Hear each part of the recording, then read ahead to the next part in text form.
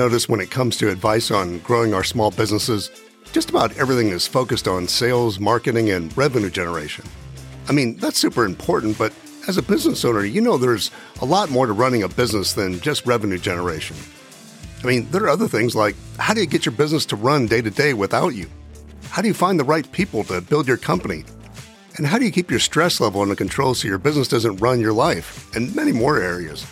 If you want to learn not only how to grow your revenue through strong marketing and sales, but also how to handle all the other parts of being a successful business owner, you're in the right place. This podcast is dedicated to discovering the answers for small business owners looking to grow, optimize, and scale their businesses. And if you're listening to this podcast, you're part of an elite group of achievers who aren't willing to settle for just a 9-to-5 job. You're one of the heroes in our society, and you should be proud of it. Welcome to the tribe and welcome home.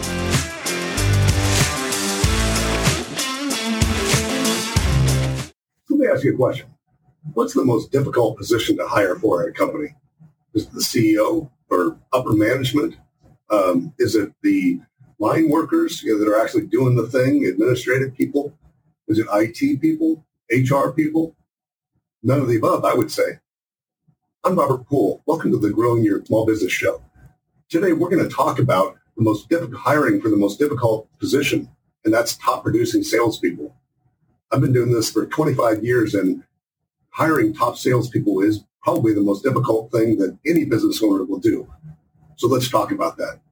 If you're ever wondered how you hire a good salesperson, you've come to the right place. And it's exactly what we're going to talk about in today's episode. And, you know, the reason I think this is so important is because I've done it for many, many years, and I did it for the wrong way many, many years. And I think we figured out a lot of the ways to make it right. So let's talk about that. You know, when I first started out in business and with our first company, I went through when we needed salespeople and we got big enough where it was somebody besides me, we went through the pain of trying to hire good salespeople. And if you've ever done it, you know exactly what I'm talking about. I mean, we did the throw everything against the wall and, you know, give them commissions and hope they work out because we didn't know any better, or the interview of, hey, how's the weather? And, you know, how are you doing today? Tell me about yourself. Those kind of things, and just kind of guessing who was going to work out, who had a vibrant personality, you know, who was going to work out in that sense, you know. And because everybody always thinks, well, you know, they're a bubbly person. Oh, yeah, they'll be a great salesperson, you know, which we'll talk about that later. But, you know, we had all kinds of crazy stuff happen. And the frustration, though, in years of doing that is that it was so hit and miss. And we wasted so much money. I mean, just tons of money. And depending on what kind of, you know, salespeople you're hiring, whether they're straight commission, they're salary plus commission, draw against any number of things, you know, if they have benefits or not, whatever it is, it's super expensive. Business owner's standpoint, it's extremely stressful too, because you're constantly trying to hire the right people, and then you're tolerating people, trying to figure out who you should get rid of, who you shouldn't, all that. And I don't know if you can relate to any of this, but was not easy to figure this out. And it's only been probably in the last 5 to 10 years that I really figured out how to do this. And the biggest thing is that I realized that sales is not a talent; it's a skill. You know, and some people will disagree with that, but if you stick with me, I think I'll show you why that makes a difference and why that's true. So again, you know, a long time ago when we were started out, you know, doing this, you know, we would hire salespeople, and it was so frustrating because one, we could barely get people to show up for the job, and so it was kind of like if you showed up and you know you're breathing, pretty much you were hired back then because we hired all locally. There was no remote workers and that sort of thing like we have these days. It was whatever the local work pool is, and you know, because we were doing phone sales, of course, you know, it attracts a different kind of person, we'll say it that way. Not high-end executive, you know, salespeople, someone, you know, that make, you know, $250,000. These are lower end of the salary range and commission-based type of people. And, you know, we got some very entertaining stories of it, I'll say it that way. But well, it was just throw it against the wall, you know, wasted an enormous amount of money, enormous amount of time on my part, my business partner's part, all the people in our office, going through the interviewing, only for next week when they didn't either show up or we had to fire them because they weren't producing. And just, oh, what a mess, you know. And so we went through all that. And what I realized along the way, again, was that sales is actually a skill and it's not a talent. And I figured out the ways and what attributes that top salespeople have that other people don't have. And if we know those things, it makes it so much easier to be able to hire right, be able to find the right salespeople and train them in the right way. Because if we don't, then we get all those things we talked about, that revolving door, that huge waste of money, all that kind of stuff. And as a business owner, that's super important to us, because how can we run and we can generate all the revenue we want in the world, but if we give it all away because we're wasting it away on salespeople that don't work out, good luck with that model. So it's one of the most frustrating but important things for us to get down. Bottom line, if we know the attributes of a great salesperson and we can spot those a mile away, what does it limit the mistakes that we make in hiring? I mean, we're never going to be 100% perfect, but the mistakes that we make in hiring are so costly, whether it's for salespeople or someone else, both in terms of time and money. But if we know those things up front, they're easy to spot, and it's if you get this right, it's no more stress, because let's face it, any business owner who's a decent person doesn't like to fire people, unless that person's a real jerk, and then you might get some pleasure out of that. But in general, we don't like to fire people, and that's not a fun part of our job. It creates the stress. We hire somebody, we think we're all excited they're going to do great, and then we see them actually in action. We're like, oh no, we just made another mistake, Knowing these attributes gets rid of all that. If you haven't hired salespeople, but you will someday, then you're going to know exactly what I'm talking about. Or hopefully you won't go through that frustration if you focus on what we're going to talk about in this episode. When I'm going to talk about these attributes of salespeople, this is not done by some study from some psychology, study by a large company, whatever. This is based purely on my experience, and so it's my opinion. But just to give you a background, I've probably hired over 100 in-person salespeople that worked in phone rooms for us and that sort of thing. These are phone sales professionals. And then, if you count just cold callers that we have working for us, doing lead generation and things like that, it's probably upwards of 500, over 25 years doing this. So I've seen a lot of people, and that has given me some idea that there's things that you can look at in a group of people and realize that there's commonalities. You got to be an idiot, not to pick up on the themes after a while. So I've had a lot of experience in that. And so I never really thought about it, though, until recently. I kind of put down these attributes. I thought, what are the top things that I've noticed over the years? And that's what I wanted to share with you today. Okay, so let's get into some specifics. Again, if you've ever hired salespeople before, particularly in person, whether they're door-to-door people, whether they're retail salespeople, whether they're phone salespeople, unfortunately, in the phone sales telemarketing world, if you've ever seen some of those movies like Boiler Room and some of those other crazy movies about, telemarketing rooms, so to speak, you can, even in the movies, they put crazy characters in there, but in real life, it's even crazier. We had a guy, older gentleman that, bless his heart, but, he came out, I think he worked for us for 2 days before we had to let him go. And we kind of gave him a nickname, Narco. And it's not because he was, a Colombian trafficker of cocaine. It was because the poor guy seemed like he had narcolepsy. He would literally be on the phone talking to somebody and he would fall asleep. We've had another girl that show up and, get on the phone, and she was clearly drunk from the night before. We've had a guy that was on the phone with a prospect and got mad because the prospect wasn't cooperating, and he told the guy he was going to, effing kill him, come to his place of business. So, we've had all kinds of stuff over the years and all kinds of crazy people. And those are obviously not the people that we want or anybody wants with their business, but it's just the nature of when you're trying to hire for sales position, because a lot of people think, and this is a perception of sales, that a lot of people think that, well, you get a job in sales because you can't do anything else, because it takes no skill and it's just a personality thing to BS your way through something and twist somebody's arm. It's tenacity or whatever. And that's not true at all, in my opinion. So, if you look at it, it's a very difficult thing to do if you don't know what you're doing, because especially if you're trying to do it the wrong way. And the wrong way is to focus on the sales personality, so to speak, which is, what do we all say? That person is, they're real jovial, they're outgoing, they like to BS and tell stories or whatever. They tell jokes, ha, ha, ha, they're the life of the party. And that's who we think of as salespeople. They think, oh, that person's a great salesperson, because of that. And when, in effect, that's not really true, because an introvert, somebody who's quiet or whatever, can blow an extrovert out of the water every time, if they have the right sales skills. So it really is a skill, and it's not a talent. And we'll talk about what those skills are in a second. Again, if we know these top attributes of salespeople, and we can identify them up front, and we waste a lot less time. We save an enormous amount of money, and we actually enjoy bringing on new people for our sales force.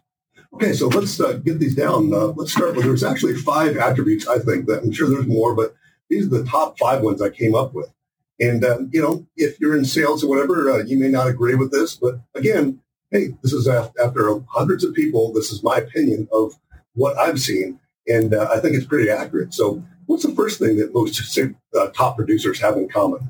Well, it's that P word, prospecting, which, most salespeople, amazingly enough, do not like to do.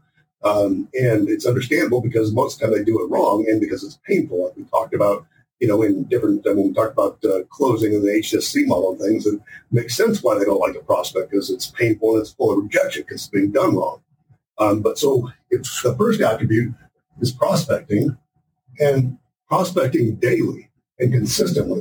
One of the things that I've seen top salespeople do is they will prospect, even if it's, even if they've got a great pipeline and they're busy doing other stuff and they're just in closing mode, they will prospect for new prospects minimum hour a day, no matter what. And they will block that on their calendar. What most of them will do it first thing in the morning, which is what I always recommend when I learned sales. And they do that because they know that if they don't stay focused on putting prospects into the pipeline, they're going to start caring about that one lead, so to speak. Well, I got this one guy who's about to buy. And, that sort of attitude. And that's a huge thing that you see the opposite with. Poor salespeople don't prospect consistently. They'll, get a roll, it's like, hey, I did an hour today of phone calls. I did an hour, day before, and then I'm going to take today off, You don't see top salespeople doing that because they understand you cannot get momentum without it. Prospecting is the number one thing. Again, they don't focus on the one lead because they don't have to. The second one is their customer focused. That sounds, kind of cheesy, like, oh, yeah, customer focused. No, I'm serious. That top salespeople actually care about their customers and care about their prospects. They really believe in what they're selling. They believe that they're changing somebody's life for the better. And they're not about twisting arms. They're about influencing people to do something that actually benefits them. And if the top salespeople, if they know that their product or service, whatever they're offering, it's not appropriate for that person, even if they've got the skill to kind of trick the person into buying, they won't do it. They'll walk away from the sale. And you know what? That actually helps them become a better salesperson, have better results, because prospects know that. We can try, deceiving each other, but humans are very good at picking up on another person if the other person is being honest and telling the truth or not. And, a lot of times they will pick up on that, even if it's very subtle. A prospect will say, you know what, I don't trust this guy because he's saying stuff and he's trying to push me into this thing, but I don't know if that's right for me, type of thing. And they will know, because we can pick that up as humans. But the opposite of that is true, that if the salesperson, a top salesperson, tells them, you know what, I think this product would be great. It's a great product, or this is a great service. It's really fantastic. But given your situation and what you need right now and what you're telling me you desire, I don't think this is right for you. So I don't want to sell this to you. And you know what? That makes a huge difference.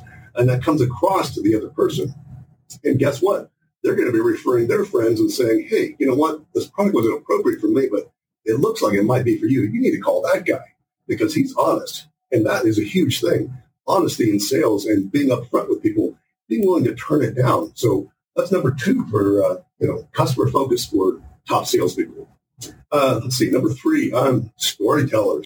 We talk about, this is part of the HSC model that I talk about a lot, the story aspect.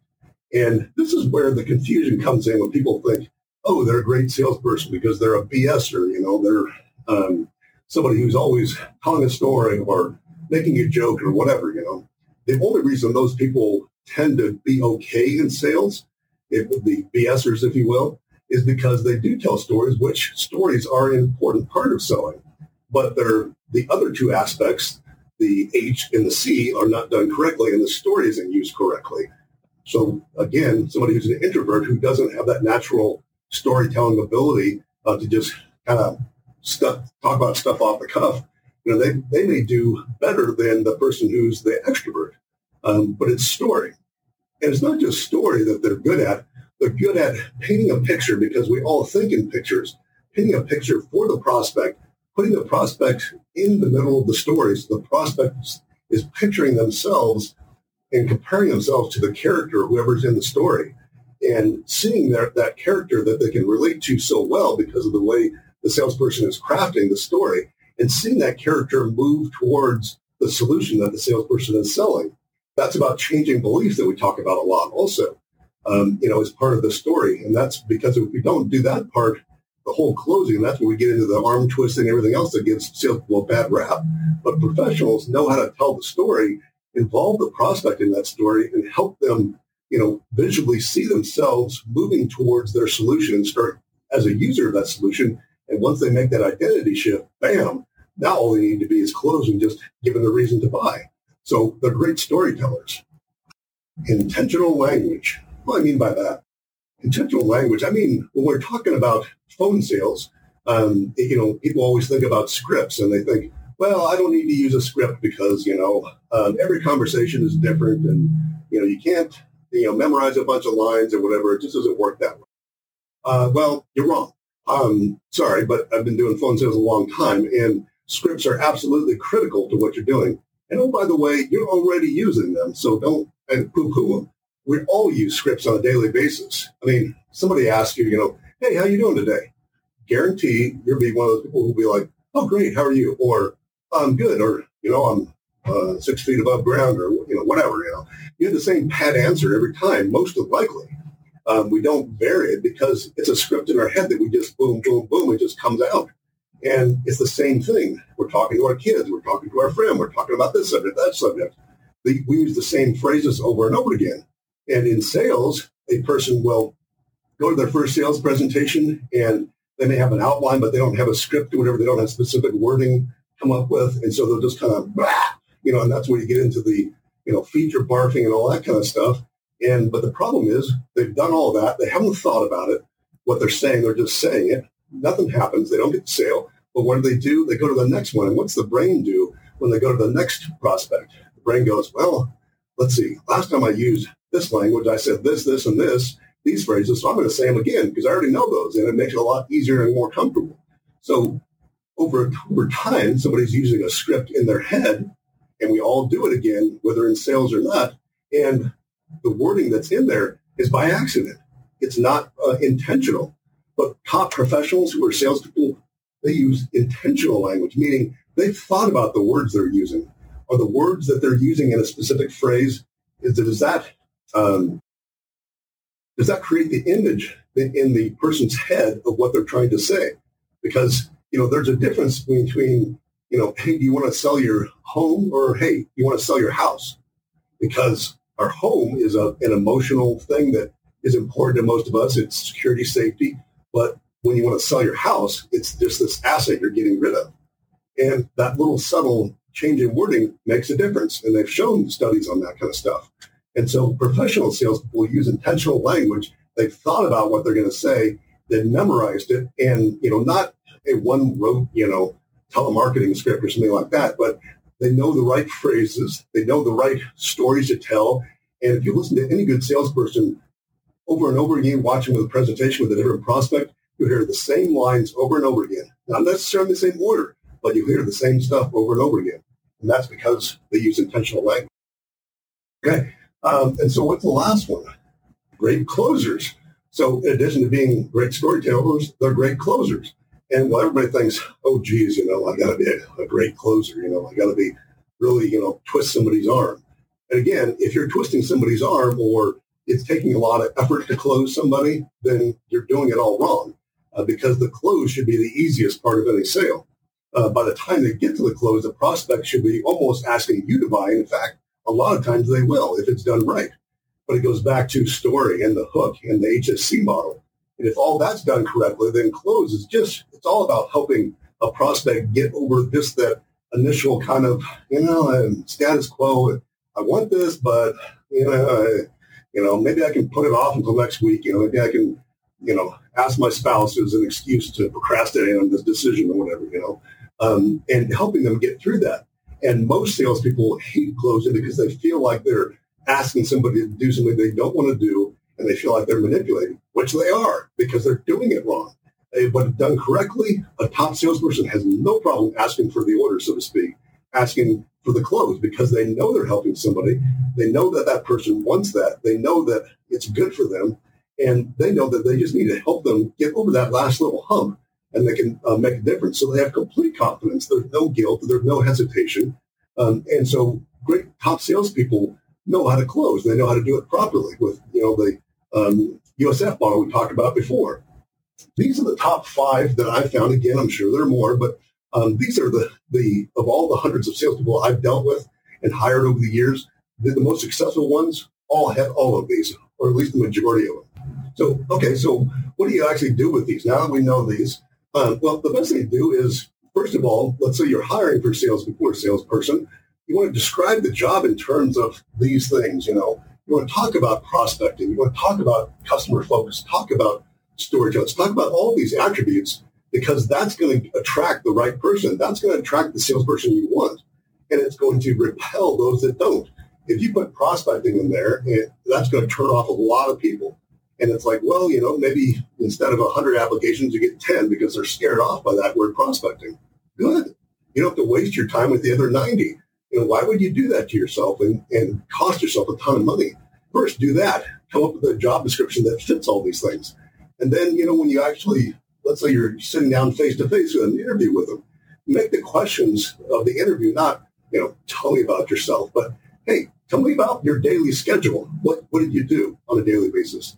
And if they say, well, I worked with customers and I called on accounts and, I organized my CRM system, whatever, and there's nothing in there about prospecting, well, boom, red flag. And red flags are there to be paid attention to. You can change the questions in interviews to tailor to these things and make sure that you're eliciting the responses that are going to tell you, do they have these attributes? And, so it takes a little time, to spot these attributes in people. But again, the questions you ask during the interview process can be very helpful in doing that. You're not going to get it 100% of the time. You're not going to get it right because some people are, let's face it, they're better fibbers or liars than they would like to think they are. People will make up stuff, to get through an interview. Largely, if you tailor the right questions, it's very hard for somebody to get through the process that's actually not qualified and actually not the person that you want. So use those top 5 attributes. Make that the basis for all your hiring and your training when it comes to salespeople. So now that you know these attributes and you know how to implement them, think about this. If you were hiring salespeople today and a year from now, what would it look like?